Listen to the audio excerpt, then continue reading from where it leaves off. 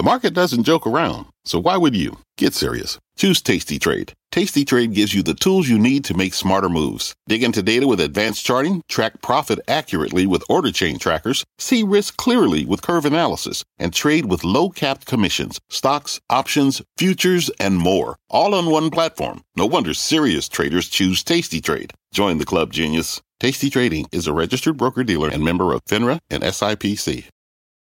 I'm Brian Sullivan, and you're listening to CNBC's Worldwide Exchange. Our show airs live weekdays at 5 a.m. Eastern. Listen in. It is 5 a.m. here at CNBC Global Headquarters, and here is your top 5 at 5. From a tear to a tumble, the NASDAQ taking a bit of a wild ride after its best start to a year in nearly 5 decades, set to open up sharply lower this morning. And a trio of trouble in big tech, headlined by Apple doing something for the first time in nearly 7 years. Some rough reports from Amazon and Alphabet just adding to that sour taste out of Silicon Valley. And first it was GameStop, then Bed Bath & Beyond. Now activist investor Ryan Cohen has a new target, and those shares are surging. Plus, the Adani crisis continues. That company's shares lose another $30 billion in overnight trading, the latest in just a moment. And later on, we're bracing for Beyoncé, how Ticketmaster is looking to avoid a Taylor Swift-like disaster ahead of Queen Bee's first solo tour since 2016. It is Friday, February the 3rd, and you're watching Worldwide Exchange right here on CNBC. And good morning. I'm Frank Holland in for Brian Sullivan. Thanks for starting your morning and your Friday with us. Let's kick off the hour with a check on U.S. stock futures, mostly red across the board. We're looking at it right here.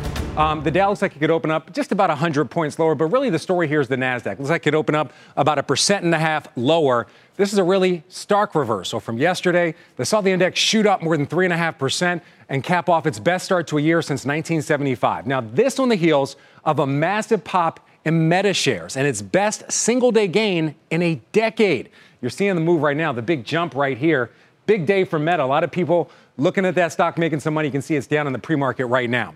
And it's not just tech that's on a tear. Also watching the transports. The transports, we're talking trucking, planes, et cetera, up nearly 8% this week. Big spike here, as you can see, on pace for the best week since March of last year. We're talking names like JetBlue, Old Dominion, FedEx, that also popped on some layoff news. All those companies leading the charge. We're seeing the chart right here. Big moves for those stocks, double-digit moves. Again, FedEx, that 12% rise, partly on news of some layoffs of managers and other people at the shipping company. Also want to look at bonds right now. Got to clear this here. Bond yields. Right now we're looking at 3.39 for the 10-year benchmark right there. Down about 3 basis points from its high yesterday. Still seeing that inverted yield curve, something we're watching as a possible recession indicator. How many times can we say it, though? Also turning to energy. Oil continues to move to the downside, down more than 5% this week. You see the moves for oil right now. WTI up fractionally this morning. And of course, we have to pay attention to crypto. Still a huge story around Bitcoin after trading at its highest level since August yesterday at more than $24,000. Big move for the cryptocurrency. You see now it's fallen below that level at about 23,420, down more than 1.5% today. But year to date, a big rise when it comes to crypto. All right, that's the early look here. Let's check the action overseas with our Jumana Bersecci standing by in our London newsroom. Good morning, Jumana. Hi, Frank. Well, for the most part of the week, these European indices did do quite well. The Stock 600 is up about 1 percentage point. But today we are giving back some of those gains. You can see there is quite a lot of red on the board. We're digesting data over here. We just had Eurozone PPI numbers come in, plus 24% on the year. That is slightly higher than expectations. Also, earlier on, we had those final Eurozone PMI numbers come in. It's smidge better than the flash estimate as well. So slightly more positive on the data front when it comes to the macro data. But of course, the major decisions yesterday were taken by the ECB and the Bank of England. Both of those central banks hiked by 50 basis points. So we are seeing some ramifications in terms of the interest rate sensitive sectors today. You can see the Xetra DAX in Germany down 0.6 of a percentage point. FTSE MIB in Italy down 0.4. Yesterday, we saw a humongous rally in BTP yields. 10-year BTP yields were down about 40 basis points. But I want to turn your attention to another major story that's what we've been talking about overnight, and that is what's been happening with Adani Group. because shares in the group have shed around 50% of their total market cap since the short seller Hindenburg Research released that report accusing the company of fraud. And worth noting that over here in Europe, Total Energies has said that its exposure to Adani Group companies represents about 2.4% of its total capital employed, around $3.1 billion. So we don't have Total Energies up here, but the reaction hasn't been so negative in the stock. It is still quite positive, but you can see the picture for all of these Adani companies. Significant pullback today, down about 10 percentage points for green. The enterprise as a whole at one point was down about 30%. In total, shedding more than $100 billion in value since that report came out, Frank. All right, Germana Brzezinski live in London. Thank you, Germana. All right, turning our attention to this morning's top corporate story, and it has to be a tech triple threat. Our Silvana Henao is here with much more on that. Good morning, Silvana. Hey, Frank, good morning to you. That's right. So shares of Apple and Amazon, Google parent company Alphabet, down sharply in the pre-market and set to give back a huge portion of yesterday's outsized gains at the open. First off, Apple posting its first quarterly earnings miss since April 2016 and its second revenue miss since 2017. Now, most on the street knew Apple was facing a lot of headwinds heading into the holiday quarter. Now, think manufacturing trouble in China and falling demand, but many are still stunned by the report, which included sales coming in more than 3% below consensus and its biggest miss in more than a decade.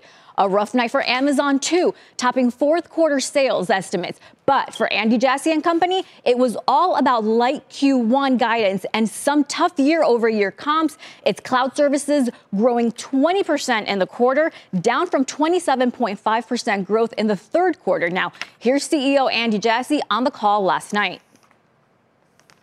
We're working really hard to streamline our costs and trying to do so at the same time that we don't give up on the long-term strategic investments that we believe can meaningfully change broad customer experiences and change Amazon over the long term. As I addressed directly the North American stores questions, I think our probably the number one priority that I spend time with the team on is reducing our cost to serve in our operations network. One bright spot, however, advertising, posting a 19% year-over-year growth. And finally, there's Alphabet. After cutting 12,000 jobs, the company says it will, quote, meaningfully slow its pace for hiring for 2023 as it faces a range of higher costs and slowdowns in advertising, especially on YouTube. Here's CEO Sundar Pichai. It's clear that after a period of significant acceleration in digital spending during the pandemic, the macroeconomic climate has become more challenging. For the quarter, Alphabet missing across the board from earnings and revenue to ads and cloud, Frank. Yes, Silvana, a lot going on in the world of tech. Thank you very much for that. We appreciate our Silvana Henao. We'll see you later on the show. All right, turning our attention outside of tech land, investors awaiting the monthly jobs report to round out what's been a busy week for economic data, central bank decisions, and, of course, corporate earnings. Joining me now to discuss is Marianne Bartels, Chief Investment Strategist at Sanctuary Wealth, and Adam Coons, Chief Portfolio Manager at Winthrop Capital Management. Great to have you both here. We're just going to jump right into this. We just were talking about it with Silvana just a moment ago about those big tech earnings. We don't want to focus too much on tech, but I do want to ask you, what we saw from Alphabet, Amazon, Apple, of course, does it change how you see megacap tech and how you're balancing your portfolio? Marianne, if you don't mind, you. Sure. Thank you. And thank you so much for having us. We've been in the camp that growth is in a bear market and growth being defined by the large tech companies. So we still believe these companies are in a bear market. We called it the COVID bubble with all the stimulus money that went into these names really, expanded their valuations. And they're just going through a period of valuation compression. These are great companies. We believe in the digital era and tech over the long term. But we think in the near term, this is not really where you want to be. But the Fed did pivot, and we're definitely seeing the risk on. So there are pockets of tech that we like, and we're focusing more on the semiconductors. Yeah, that's very interesting. We're going to talk a little bit more about semiconductors and talk about Ford later on. Adam, I want to ask you the same question. Everybody says they're a long-term investor, but I'm sure some of your clients, when they see short-term losses, get concerned. So what's your perspective when it comes to tech and portfolio balancing? Yeah, it's a similar story. That the problem is that we came off of a couple of years where tech really took off. Valuations got a little bit stretched, but everyone was in this kind of FOMO phase of investing where we were chasing returns. We didn't want to be out of names. And so a lot of investors chase names that really the story behind the stock was the driver, not the underlying fundamentals. So 2022 was a year of resetting valuations. And so what we're going to really look for in 2023 is a shift towards higher quality tech companies. So that's where we're focused. Are your names like Amazon, Alphabet, Apple. So it's really about those underlying fundamentals, the resetting of valuations. So we do like tech. We're just really selective in the names within tech. Yeah, I mean, I think that's a very common story. A lot of people looking for profitable businesses and also free cash flow, whether it's tech or not. Less of an emphasis on growth. Also want to talk to you guys about central bank decisions. We saw the ECB's decision. That was pretty much what was expected. Also, our central bank's decision, pretty much what was expected with that 25-point basis hike. But the comments from Jerome Powell, were those surprising to you, Marianne, at all? And did he maybe lead us towards a possible pivot?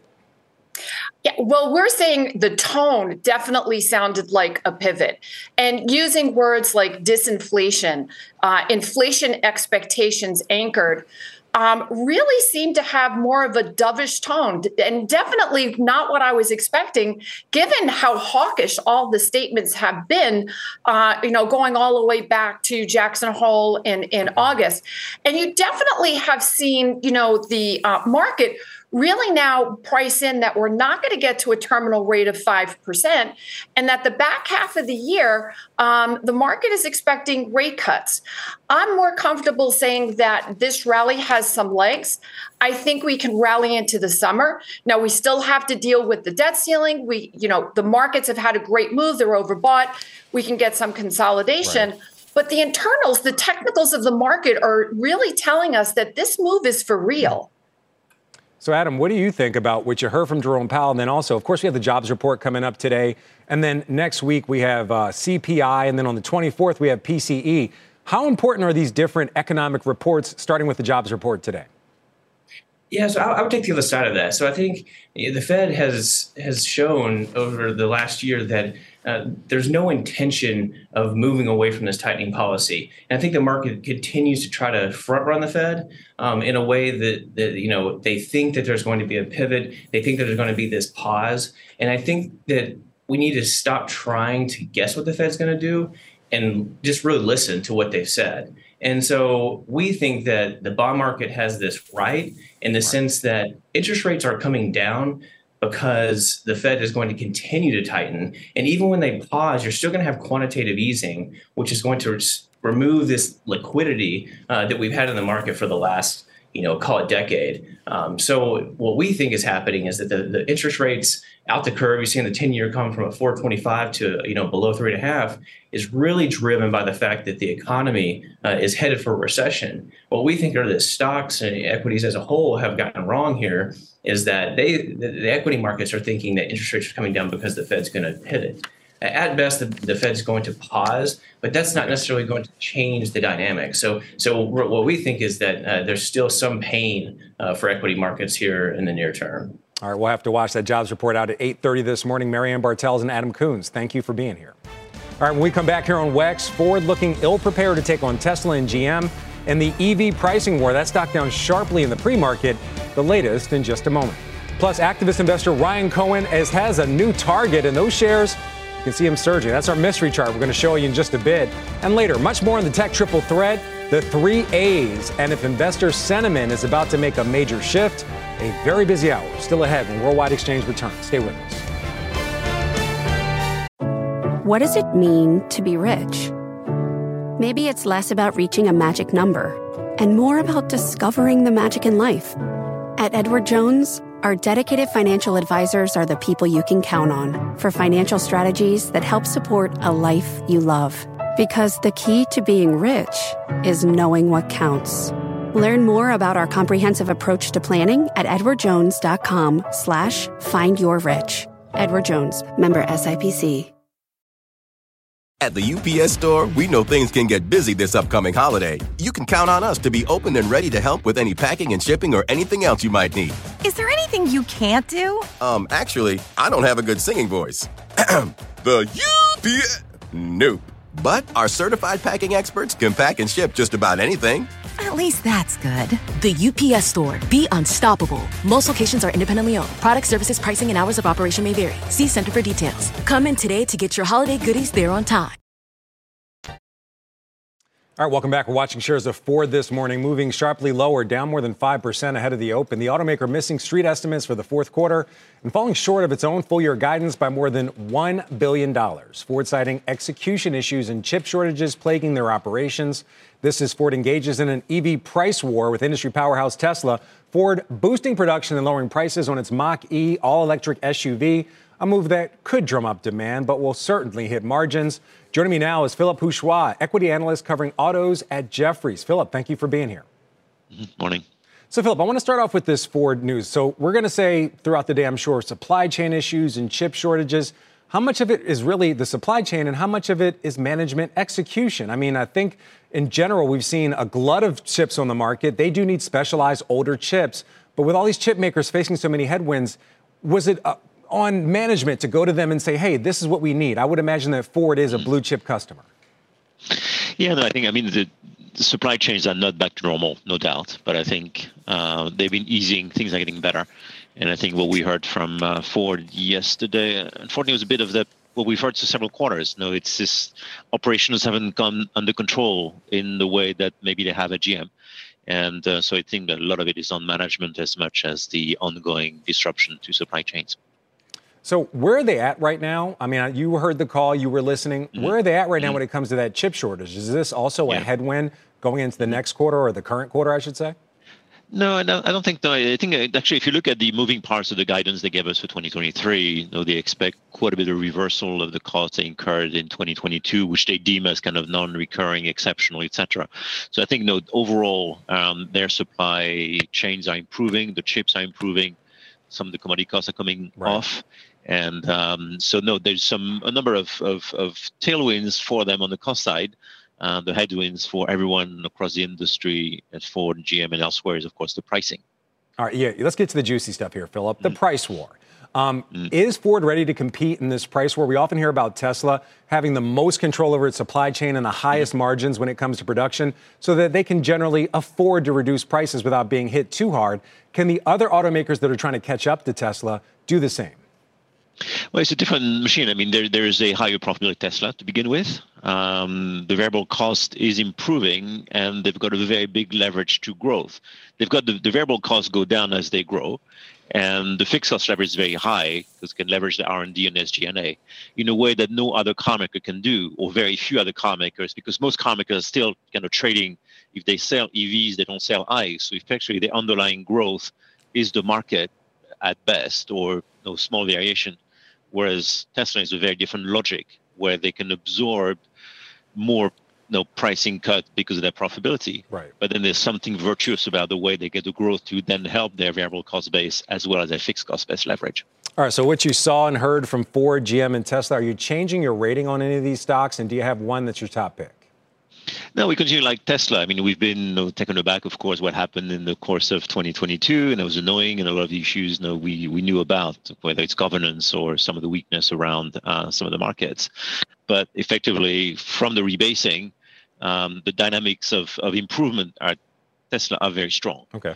I think for the Ford and GM, the cost momentum is there. There's some improvement, but they're faced very low growth, and they're facing pricing pressure in a bigger way and over time, Tesla's impact is immediate. I think at Ford and GM, it'll take several quarters for us to fully appreciate how much pricing pressure there is. All right, Philippe Houchois, we appreciate the insight. Thanks for being here. All right, on deck here on Worldwide Exchange, another Swift level meltdown in the making. Free tickets to one hot Asian destination. And GM's new deal with Netflix, your top trending stories when WEX returns. You don't want to miss this Beyonce story. Stay with us. From their innovative practice facility to unmatched views from the fairway, The PGA of America is helping lower scores and elevate fan experiences with 5G solutions from T-Mobile for Business. Together, we're using AI-powered analytics to expand coaching tools and bringing fans closer to the pros with 5G connected cameras. This is game-changing innovation. This is the PGA of America with T-Mobile for Business. Take your business further at T-Mobile.com/now.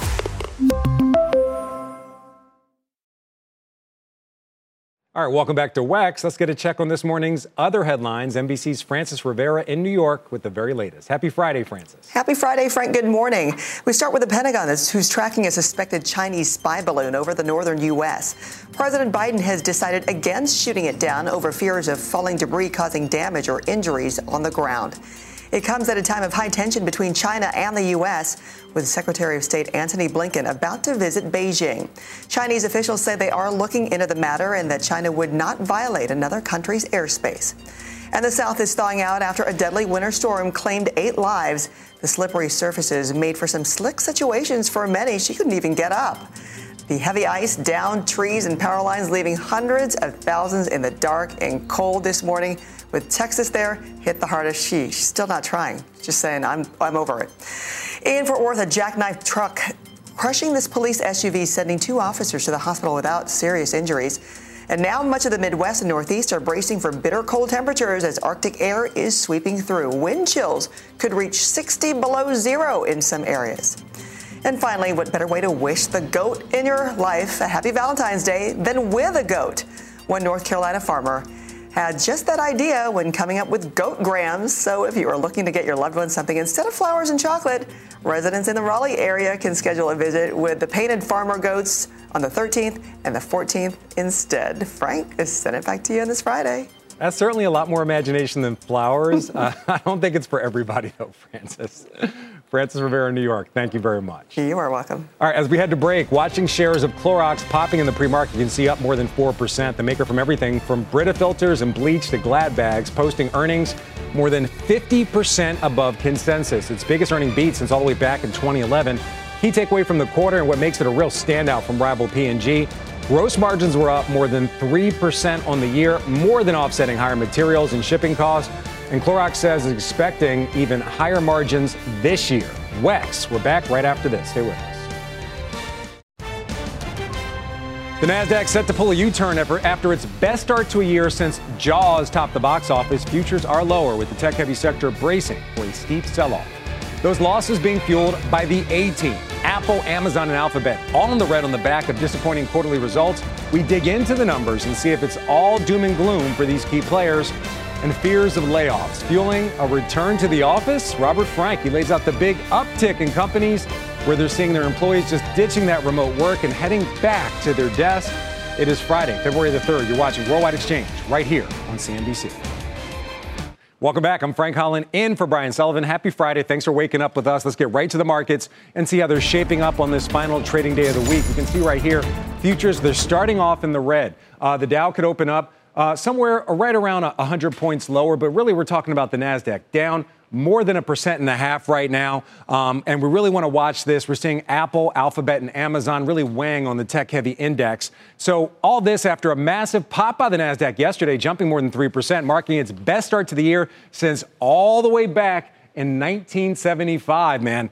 Since Jaws is in the box office, we mentioned it before, a massive pop of Meta shares, its best single day in a decade, really helping to lead that charge. You're seeing the big jump in Meta right here. Shares, however, down about 2.5% in the pre-market this morning. We also want to check the bond market. The benchmark 10-year yield right now, we're seeing it pretty much stable at 3.38, a couple basis points lower than we saw the high yesterday. Of course, still that inverted yield curve, something we note with all those recession concerns. We have to get a check on energy. Oil right now, as we can see, down in the pre-market, very fractionally right now, just very fractionally. WTI crude at $75 a barrel, Brent crude at $82 a barrel. Seeing a little fluctuation right here. But what we really want to talk about is WTI crude at about $75, $76 a barrel. That's actually lower than it started the year. Investors seem to continue to wait for that Chinese demand and a full Chinese reopening. All right, let's check on some of the morning's top stories. Our Silvana Henao is back with those. Good morning again and happy Friday again, Silvana. Happy Friday, Frank. All right, let's start with Nordstrom because shares are surging ahead of the open on a report that Ryan Cohen has taken a sizable stake in the department store. According to the Wall Street Journal, the billionaire investor plans to urge Nordstrom to make changes to its board following a steep drop in the price of its stock. The Journal adds Cohen is aiming to replace at least one director with a particular focus on former Bed Bath & Beyond CEO Mark Triton. Now, he who chairs the compensation committee and whom Cohen believes is conflicted and unqualified. The sell-off in shares in Adani Enterprises continues, the drop coming despite gains for bonds tied to companies within the Adani Group. Reports suggesting some of those companies have made scheduled bond payments while the firm's owner was in talks with creditors to proactively prepay some loans. That move could free up stock in companies of the group pledged as collateral. And shares of Silvergate Capital plunging in extended trading following reports it now finds itself ensnared in the fallout of FTX's collapse. Federal prosecutors with the Justice Department are apparently probing the firm and its dealings with FTX and Alameda Research. The reports add that Silvergate has not been accused of any wrongdoing, and the inquiry, which is in its early stages, could end without charges being brought, Frank. Silvana, thank you very much. Got it.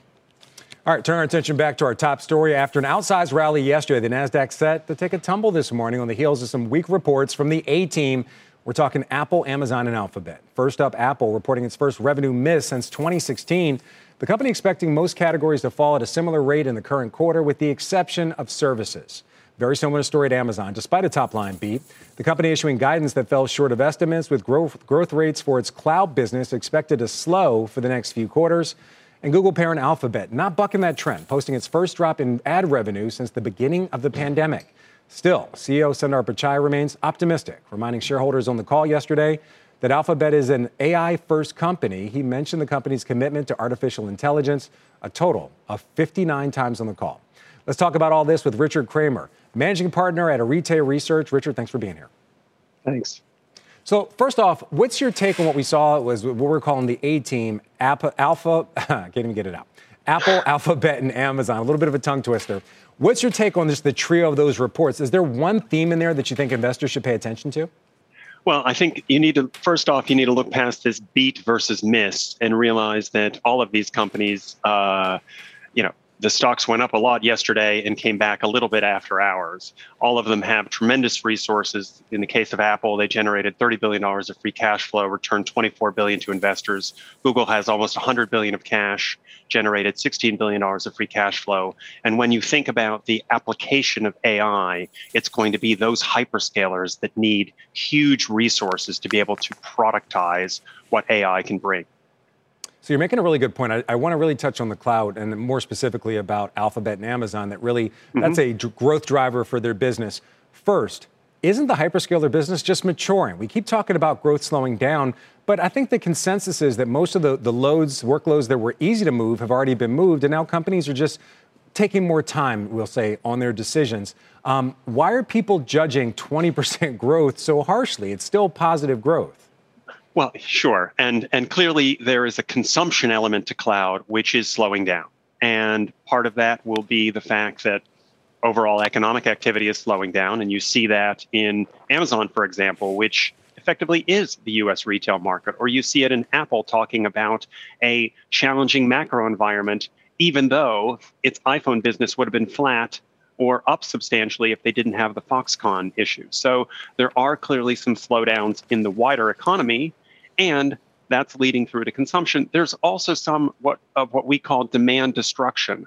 All of those VC-funded apps that were spending heavily on cloud services, they are no longer in the game to be able to spend that money in the same way. So as you saw, all three companies talk about efficiencies and cost savings. Every other company is going to be doing that too, and that's going to impact the cloud businesses. I feel like we're saying the same thing. I mean, we're talking 20% growth, 32% growth, still strong growth engines for these companies. And now I want to turn to AI. So last year when Google purchased Mandiant, we thought there was going to be a race for cybersecurity applications to make cloud offerings and hyperscaler offerings more robust. How does this play by Microsoft to invest in ChatGPT and OpenAI? How does that change the game for an Amazon and an Alphabet? So I think one of the things you saw in Alphabet, and the headline of our comments this morning was it's really the company's in transition from ads to AI. We wrote a piece back in 2019 about the next $100 billion at Google.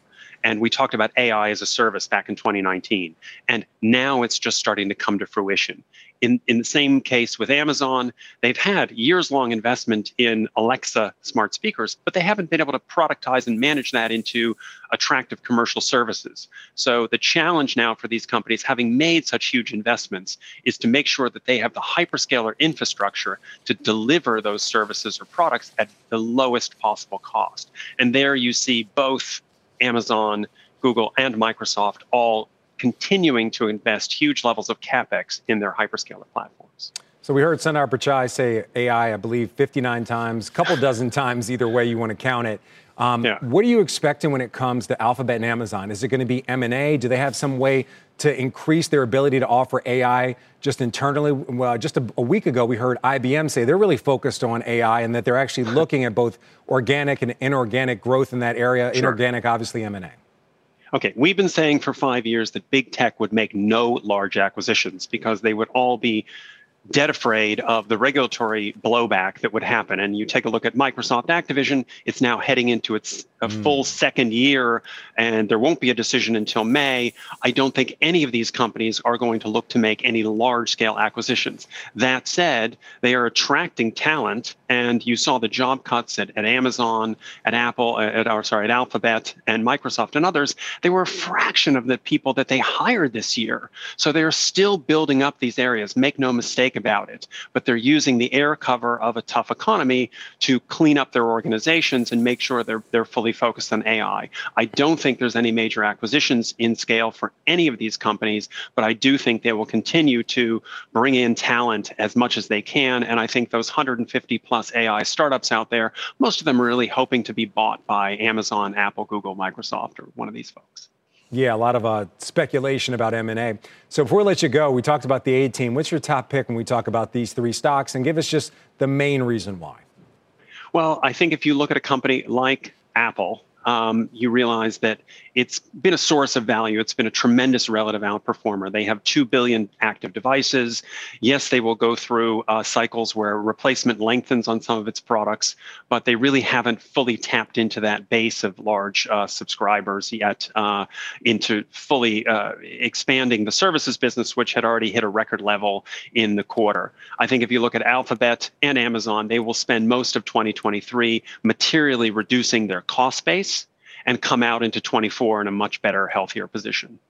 All right, so and certainly a lot to watch when it comes to mega cap tech. Richard Kramer, we appreciate the insight. Thanks for being here. Thanks. All right, we're just 3 hours away from the release of the January jobs report. The impact from big corporate layoffs, it just remains uncertain. But amid those job cuts, a growing number of companies are seeing an uptick in employees that actually want to come back to the office in person and work. They're ditching those sweatpants. Our Robert Frank joins us now with much more on this. And Robert, just how big of a jump are we talking here? Yeah, Frank, this is a meaningful milestone here. More than half the nation's office workers are now back in the office on the average weekday. Office use for the 10 biggest cities hit 50.4% last week. That's according to Kastle. It's the first time that it passed the magic 50% mark since the pandemic. There are big differences. Austin, Texas is at the top at 68%. San Jose down near the bottom at 41%. New York is now at 48%. The actual number could be even higher. A survey of New York's biggest employers by the Partnership for New York City found that 52% of Manhattan office workers are now back. Only 10% are fully remote. That's down from 16% this fall. And most New York office workers are in at least 3 days a week now. The new normal for New York, say employers, will be about 56% of office workers back. Now, the industries with the highest office rates are real estate, finance, and law. Tech is among the lowest. Labor experts say layoff fears are driving many workers back to the office, and more CEOs are cracking down. Starbucks telling employees who can commute back to be back in the office at least 3 days a week. Disney requiring at least 4 days a week starting in March. Frank? Yeah, we'll have to watch the results of sweatpants makers. I think they're going to be hurt. Robert Frank, always great to see you. The Frank and Frank podcast coming soon. All right, coming up here on Worldwide Exchange, the blowback over stock buybacks, the White House taking aim at some, but not all. Companies spending billions to buy up shares. Jimmy Pethokoukis lays out the catch-22 that Washington is facing. But first, as we head to break, some of your top trending stories. We begin with Hong Kong, giving away 500,000 plane tickets over the next 6 months to kickstart the city's reopening to international travelers. Those free tickets will be spread across the Southeast Asian and the Chinese markets before being offered to other parts of the world. Ticketmaster is gearing up for what's expected to be high demand for tickets to Beyoncé's upcoming Renaissance World Tour. It's her first solo world tour since all the way back in 2016. Ticketing for the North American leg of the tour, it begins on Monday and comes amid fresh scrutiny for the company due to the botched presale of Taylor Swift's tour. And Netflix unveiling a new star for some of its upcoming programming, electric vehicles from General Motors and other automakers. The streaming service announcing yesterday will feature vehicles including the Chevy Bolt and the GMC Hummer and shows and movies where relevant as part of what Netflix and GM call a commitment to a more sustainable future. Worldwide Exchange. We're back in a moment. Stay with us. All right, welcome back. Time now for your big money movers. First up is Starbucks. You can see shares are down almost 2%. The company missing on earnings and revenue for the fourth quarter as weak international demand due to COVID lockdowns in China. They continue to weigh on Starbucks results. Starbucks' CFO will have more on the results in a first on CNBC interview on Squawk Box at 8:20 a.m. Eastern.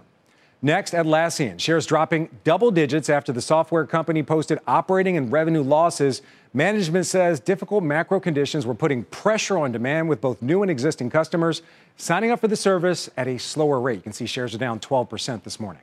And finally, Qualcomm, the chip maker beating on earnings but missing on revenue and saying it expects an 18% revenue decline in the second quarter due to a weaker market, inventory drawdowns, and COVID lockdowns in China. The company's CEO did strike an upbeat tone for the current quarter. However, shares are down more than 3%. All right, let's stick with earnings and that theme. And one of the big developments this season, major share buyback announcements. Meta becoming the latest company to do so with its $40 billion initiative this week. And that comes on the heels of Chevron's $75 billion plan. And the two are not alone in clawing back their shares.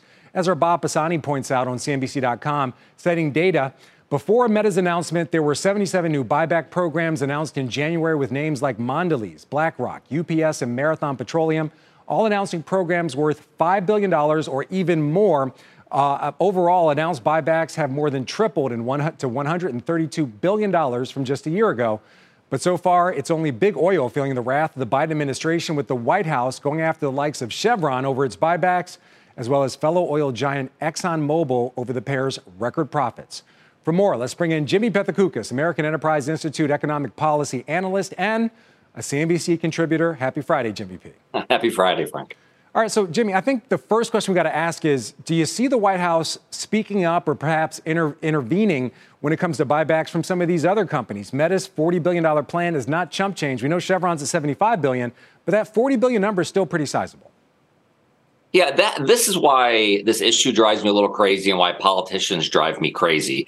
The fact that we're going to pick and choose companies to complain about ones which may have a little more political oomph in the current environment, I think shows that there's not a real strong economic policy case for complaining about this. Look, when you have companies paying low tax rates because they invest a lot in R&D and new equipment, they get bashed for having a low tax rate, even though they're taking advantage of the tax breaks meant to do that.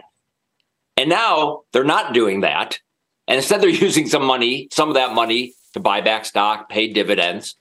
And then they get bashed for doing that. Even though there's no evidence that it's bad for the companies. These are companies that buy back stock and, have nice dividends. Over the long term, these are outperforming stocks. So what's the problem? The problem is that they don't fit into the political environment at the moment. All right, so the big question for investors here is how real, if you could put a number on it or a percentage on it, is the Biden administration doing something to curtail these buybacks? I think in many cases we see a buyback and then the stock pops. There's probably people that buy the stock not only for that pop, but the idea that they're a shareholder. When you reduce the number of shares, it makes your shares just more valuable by default. How real of a risk is this for investors that are looking at some of these companies with buybacks to invest in?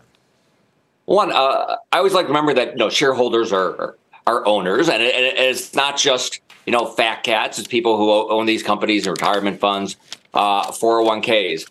I would say that in sort of a normal political environment, that there's nothing would happen. And the only reason I put even a sliver of something happening in today's Washington environment is that Normally, you have Republicans who would be, saying that, leave these companies alone. There's no evidence this is bad for these companies. They have their own problem with a lot of big companies who aren't, sort of buying into a particular agenda that Republicans are pushing. So I'd say there's not a zero chance, but it's if you round it, it might be zero.